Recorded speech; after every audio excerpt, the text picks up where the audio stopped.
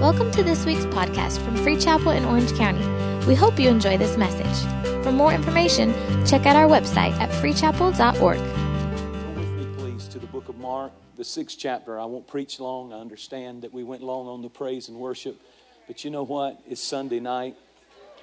And for those of you on medication, it's 6:53. So if you praise the Lord, you might get healed. All right, Mark chapter 6, let's begin reading with verse 35. And when the day was far spent, his disciples came to him and said, "This is a desert place. Already the hour is late. Send them away, that they may go into the surrounding country, the villages, and buy themselves bread, for they have nothing to eat." Jesus is there, and they're saying, "We don't have anything." And he answered and said to them, "You give me..." And they said, "Send them away, that they'll go find something. We have nothing to eat." Verse 37, and he answered and said to them, "You give them something to eat." They said to him, "Shall we go buy 200 denarii worth of bread and give them something to eat?" But he said to them, "How many loaves do you have? Go and see." And when they found out, they said, 5 and 2 fish. Then he commanded them to make them all sit down in groups on green grass. And we know from another story, another account in John 6 of this, that they got those 5 loaves and 2 fish from a lad, a young boy, a child, that his mother had packed him a lunch. He noticed this strange instruction, verse 39, he commanded them to make them all sit down in groups of green grass. So they sat down in ranks of hundreds and fifties. And when he had taken the 5 loaves and the 2 fish, he looked up to heaven, he blessed and he broke the loaves, and he gave them to his disciples to set before them. And the 2 fish he divided among them. And so they all ate and were filled. And they took up 12 basketful of fragments of the fish. Now those who had eaten the loaves were about 5,000 men. Notice that. And immediately, verse 45, he made his disciples, he commanded his disciples, one translation says, to get in the boat, go to the other side. Notice verse 52. For they did not consider the loaves because their heart was hard-hearted. I'll bring all of this together in just a moment. I want to talk to you about this story. The Bible said 5,000 men had gathered, not counting the women and the children. Notice it was just 5,000 men, and then it says, and women and children besides in another place. And that's important. 5,000 gathered, total then of a minimum of 15,000. Desert place. Jesus has amassed this massive crowd. In Deuteronomy, he said that you shall not live by bread alone, but by every word that proceeds out of my mouth. These people went out into the country, a day's journey, knowing they didn't have food. They didn't have fast food or anything to grocery stores to eat at. They went out there literally fulfilling the scripture in Deuteronomy, you shall not live by bread alone. They said, if we've got to choose between the word or bread, we'll take the word. And they were willing to go hungry for the word of God. It's pretty amazing. And when they discovered at the end of the day, the Bible said the people, in one of the other accounts of this story, said the people were famished, the people were weary, the people were, just drained from sitting there all day, nothing to eat.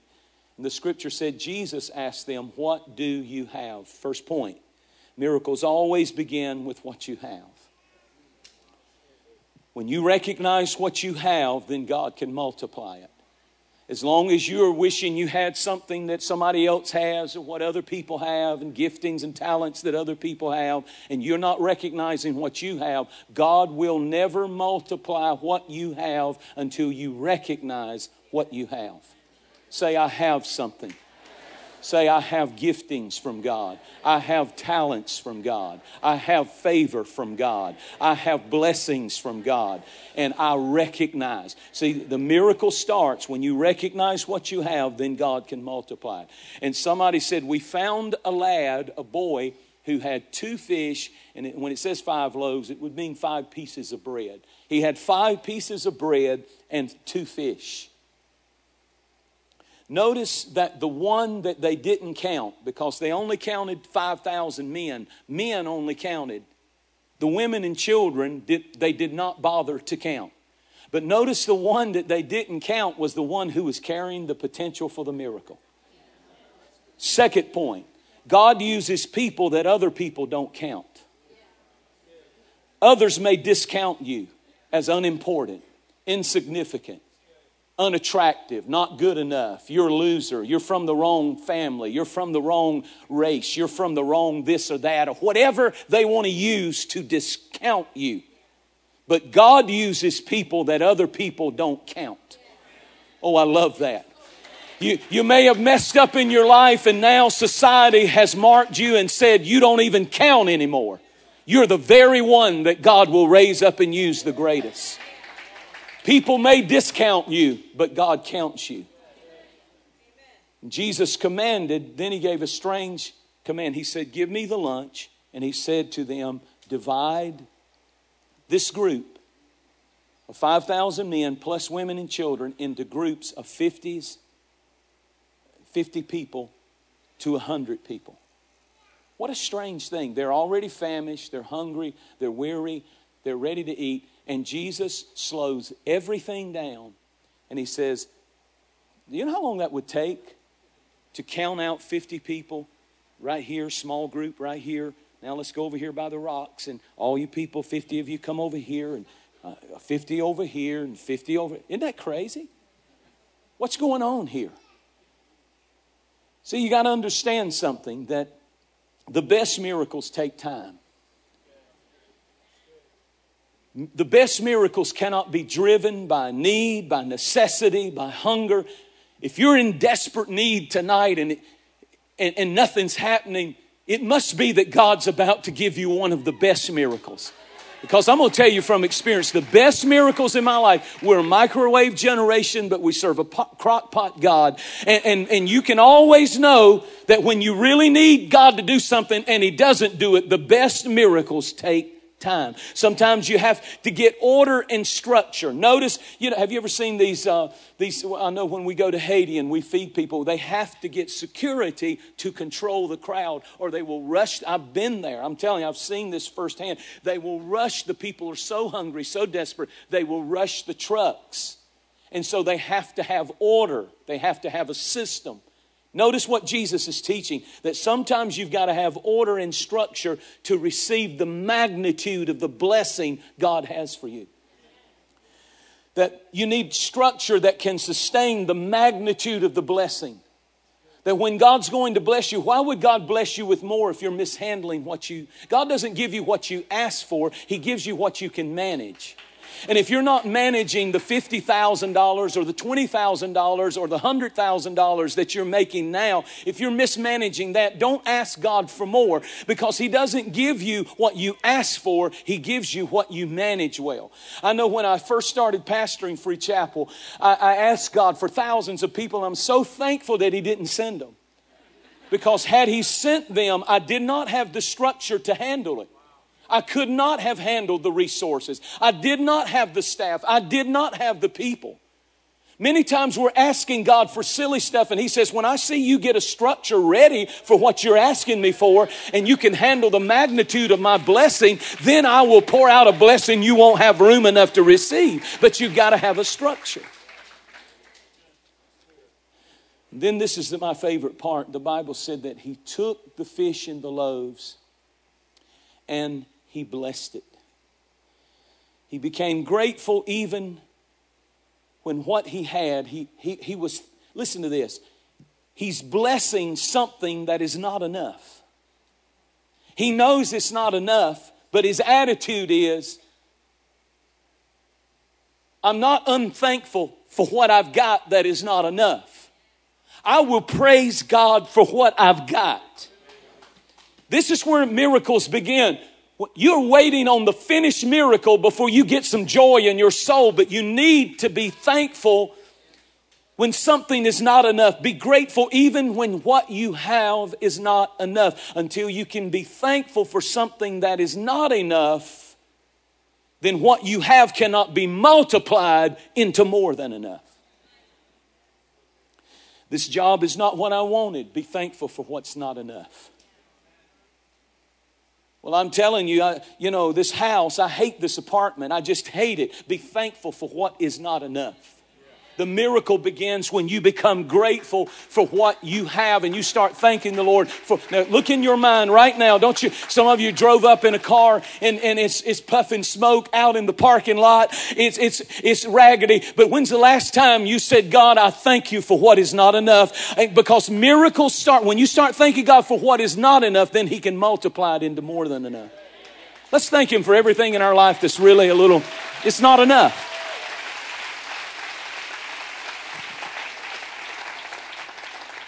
You'll never get multiplication as long as you're ungrateful. When you become thankful for what He has done. Now watch this. He took it. He thanked God for obviously what was not enough to meet the massive need that he had. After he did that, the inventory was the same. 2 fish, 5 pieces of bread. Watch where the miracle starts. The Bible said, and when He took the bread and the fish, He broke them. Jesus, He broke them. And when He broke them and started handing it to the disciples, Jesus didn't feed the hungry. He broke it and gave it to His disciples. And it's at this point that we start losing count.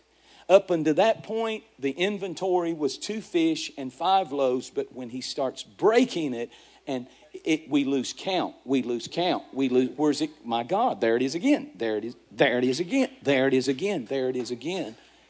The blessing is in the breaking. It's when He broke it that He began to lose count. That which refuses to be broken, Lord, help me to get this out.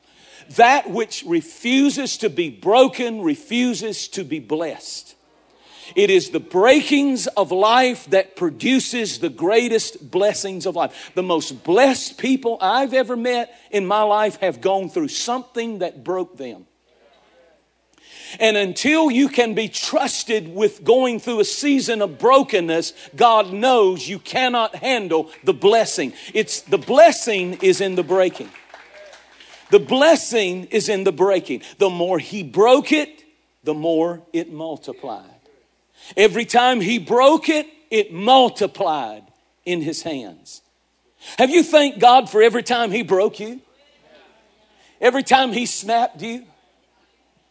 Every time He wasn't killing you, He was blessing you every time He broke you. Every time you were rejected. Every time you were disappointed. Every time you thought that big door was coming and it just broke you that it didn't, He was preparing you for the blessing. Every time you were alienated, every time you were cursed, every time you were talked about, every time, broken homes, broken hearts, broken marriages, broken dreams, broken hopes, the greatest blessings come out of the hardest breakings. He fed the multitude through the breaking process. Now watch, Jesus, this is so important. Jesus does not feed the multitude. He breaks it and He puts it in the hands of His disciples and they go and feed the multitude. In other words, He breaks it and He gives it to His disciples. It passed through their hands. It did not come from His hands, their hands. It passed through the disciples' hands, but it did not come from. You better get this right. If God starts blessing you, you better always remember, it's not coming from your hand. It's coming through your hand. It's coming from the blessings of Jesus and the goodness of the Lord on your life. And everything that you have, it's not your super duper talent. It's just that God has favored you and it's coming from Jesus through you.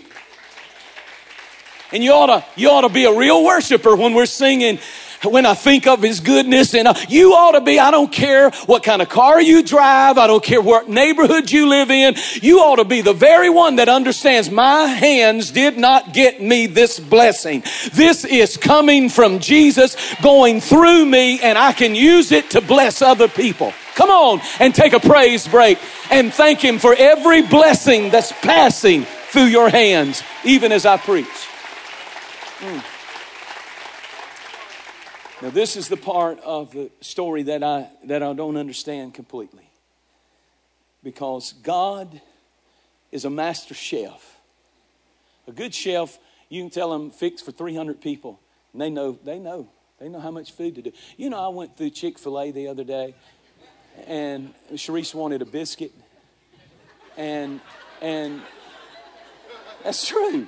You thought, I'm not throwing her under the bus. There's no shame in that. See, we don't have the issues y'all have in Southern California. We eat a biscuit and enjoy it. You have issues. You have to go get some yogurt or something. We like stuff like that where I come from. Excuse me. No shame. But she wanted a biscuit. She wanted a biscuit from Chick-fil-A. And it was $10.35. They stopped serving. If you don't know this, I'm going to help you. They stopped serving biscuits at $10.30.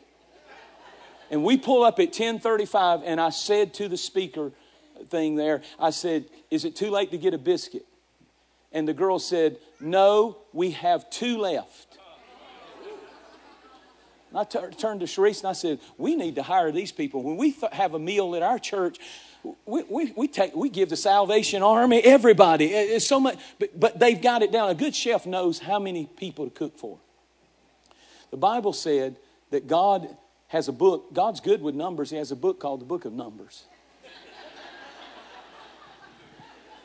Think about this. When he fed the children of Israel in the wilderness for 40 years, the Bible said that he delivered the manna, something called manna, cooked in the bakeries of heaven, delivered it at their tent every morning, and it was just enough food to feed everybody in the house. And if they didn't eat their whole meal, they could not store it up for the next day because worms would get in it. God knew exactly, there's 2.5 million people, and God is such a chef that when he cooked the food, it was just enough for, he wanted them to stay totally dependent on him. So there they are, just enough, give me this day my daily bread.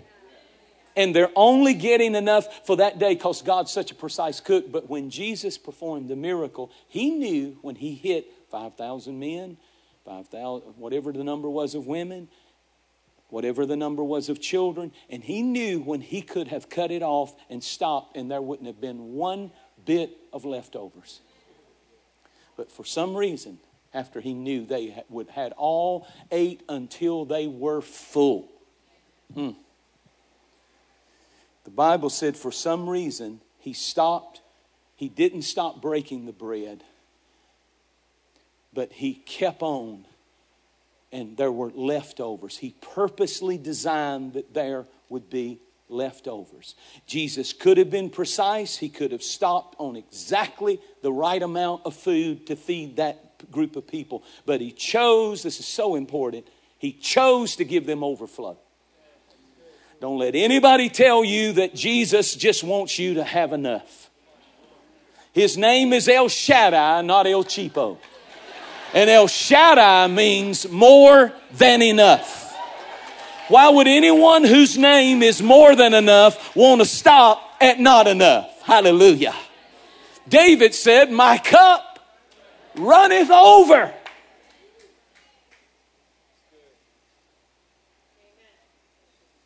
If you go out to eat tonight and your waiter walks over and you got your glass and they start pouring tea, sweet tea, into your glass, if they keep pouring it and it just starts running over, you'd think, well, this guy's blind. But you serve a God that says, I am not limited to the size of the container that you have for my blessing, that I will pour you out a blessing you won't have room enough to receive, and it will overflow. My cup runneth over. I'm young. I was young and now I'm old, and I've never seen the righteous forsaken or their seed begging for bread. He's a God of overflow. Jesus says at the end of the story, I'm coming to a close in a few minutes, but just hang in there. He said, now gather up the fragments. No, don't go to the music yet. Oh, I thought they were going for the music. It's okay. I'm going to the bathroom. Jesus said, gather up the fragments. Watch the genius of Jesus.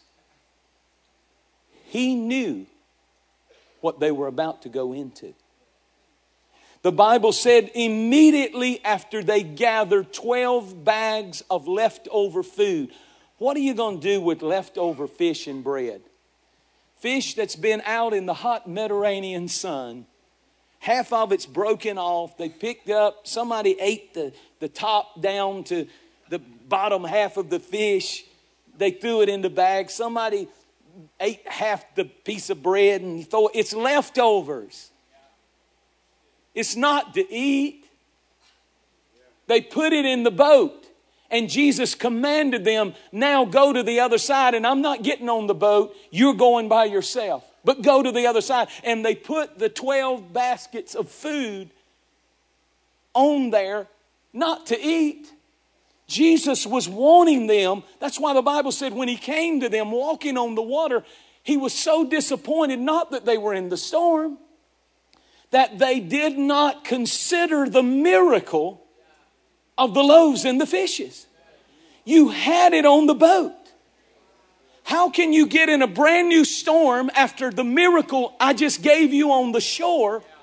Now you're in a brand new storm and you're freaking out. And I put leftovers of the previous miracle on your boat, wanting you to tell your future about your past, to remind yourself of the previous miracle that you just saw on the shore. And if I'm God of the shore, I'm God of the raging sea. That if I could do that, I can certainly handle, especially when you're in the middle of the storm, by divine direction. He constrained them to get into the boat. He commanded them, you go get in the boat. They were there by divine instruction. When you get in a storm, it's not the judgment of God. It's not God getting you back from your past. He did that to Jesus on the cross. If you're in a storm, it's by divine instruction. And you're supposed to reach down and get some breadcrumbs. You ought to smell your fingers. They smell like fish. Look at the breadcrumbs all over your shirt, man. You just finished eating from God's table. He spread a table in the wilderness, and now you're in the ocean, and you think he's not God of the ocean, and you just saw him conquer the wilderness? Now, I don't know who I'm preaching to tonight, but I've just come to remind you that God has been faithful to you, or you wouldn't be sitting here tonight. And why are you worrying? Why are you stressing? Jesus can walk on what you're warring with. Jesus can walk on what you're worrying about. Now, I've got good news for you tonight. What Jesus was wanting to teach us through this story is sometimes you got to reach back into your history. Your power is not in where you are, it's in where you've been. There's just something about when you've gone through things, there's a confidence you carry. And it's not in where you are, it's in where you've been. Jesus Christ is the same yesterday, today, and forever. And the only reason he gave them leftovers was so they would remember where he brought them from. A lot of you know a lot about now, but you forgot about then. A lot of you are concerned greatly about your present trial or danger, and you need to reach down and get some breadcrumbs of the previous miracle and say, now wait a minute, I know this is scary, but I know one thing.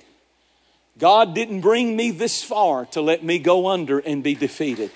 He's got a plan, like she said, he's got a plan for my life. And if Jesus, I love the fact that the Bible said, and Jesus would have passed them by if somebody hadn't cried out. But I don't see that only as a negative.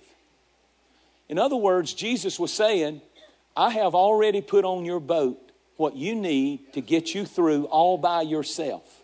If you can't do it, I'll come, but I would prefer to go on over there to the other side because I know you're going to make it. And I'm saying to every one of you here tonight that every now and then you need to eat the leftovers and remember where God brought you from so that you'll be reminded of where He's able to take you to. Lift up your hands. Don't let anybody praise God for you. Every blessing that's come into your life didn't come from your hand. It came through your hand. And I want you to honor God for just a moment and remind yourself in every need. Maybe you got a bad report. Maybe you're facing some things at work. Maybe you're dealing with some situations that cause you to tremble a little bit. But remember and tell your future about your past. Say, I will not fear now because I remember when I didn't have a job. I remember when I didn't know what I was going to do. And God has been good to me. Stand up on your feet all over this room. You receive this tonight? I said, do you receive this tonight? Where's the miracle start? What's in your hand? What have you got? Would you just take whatever you've got? And would you hold it up before the Lord, which is your praise and your faith? And would you say, Lord, I'm putting it all in your hands tonight. Glory to God. God, I thank you that the best miracles take a little time.